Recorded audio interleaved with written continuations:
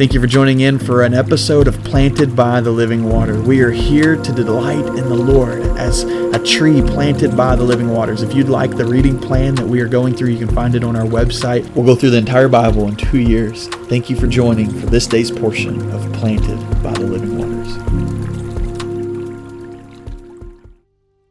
Mark chapter 12, verse 28 says, "One of these scribes approached when he heard them debating and saw that Jesus answered them well. And he asked him, 'Which command is the most important of all?' And Jesus answered, 'The most important is, listen, Israel. The Lord our God, the Lord is one. Love the Lord your God with all of your heart, with all of your soul, with all of your mind, and with all of your strength. And the second is love your neighbor as yourself. Therefore, this is no other command greater than these.' And then the scribe said to him, 'You are right, teacher. You have correctly said that he is one, and there is no one else except him. And to love with all your heart, with all of your understanding, with all your strength, and to love your neighbor as yourself is far more important than all the burnt offerings and sacrifices.' And then when Jesus saw that he answered wisely, he said to him, 'You are not far from the kingdom of God.' And no one dared to question him any longer." We actually see Jesus and a scribe, this gentleman come and approach Jesus, and there's actually a nice discourse between the two of them. Jesus doesn't reprimand him. In fact, it ends with him saying, "You're not far from the kingdom of God." And it all comes about by him asking Jesus what the greatest commandment is. And Jesus says the Shema is what it's called. It's the first Hebrew word here is Shema in Hebrew. And the Jewish people still to this day quote the Shema. "Hear, O Israel, the Lord is one. Listen, the Lord is one. The God is one. Love the Lord your God with all your heart, with all your soul, with all your strength, all your mind. Love him. And then love your neighbor as you love yourself. These are the greatest two commandments," Jesus says. And I love the scribe's response. He says, "You're right, teacher." And as if Jesus needed the confirmation of a scribe, but nonetheless, that's what he gets. He says, "You are right, teacher. You've correctly said." But the end is what's important. He says, "You love God and you love your neighbor as yourself, and these are more important than all burnt offerings and sacrifices."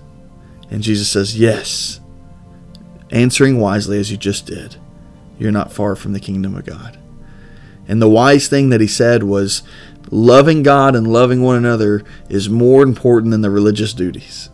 It's more important than the sacrifice and the offerings and all that their religious duties were built upon, was going to the altar and offering these sacrifices.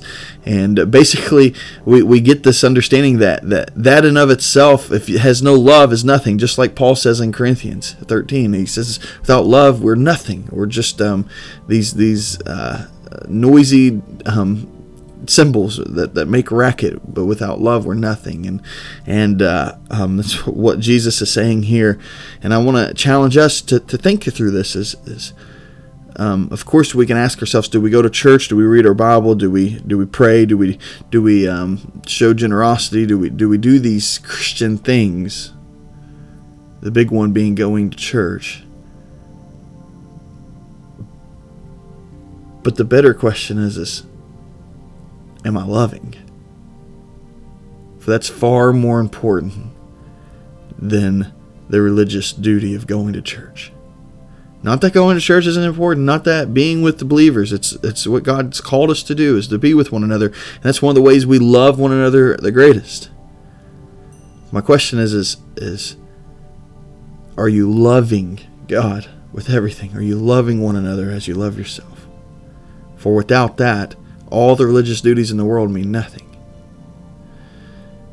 And so, here's the question: how far from the kingdom of God are you? Have you answered wisely, not just with your words and thoughts, but with your actions? Do you love? More importantly, is your love the basis of your walk with God versus what you do for him? And what we do will come because of our love. But love doesn't come because we do.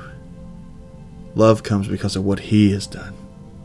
So just think about this morning. I love you, and I want to pray over you. Father, would you just allow the one listening today to to examine their own heart to see how far they are from the kingdom of God. I'm just playing on Jesus' words there, Lord. My real question is when they evaluate their lives, is it one of love, where they love you and love one another, not just do things for you? But is there true, genuine love? Help us love, Lord. In the name of Jesus we pray. Amen.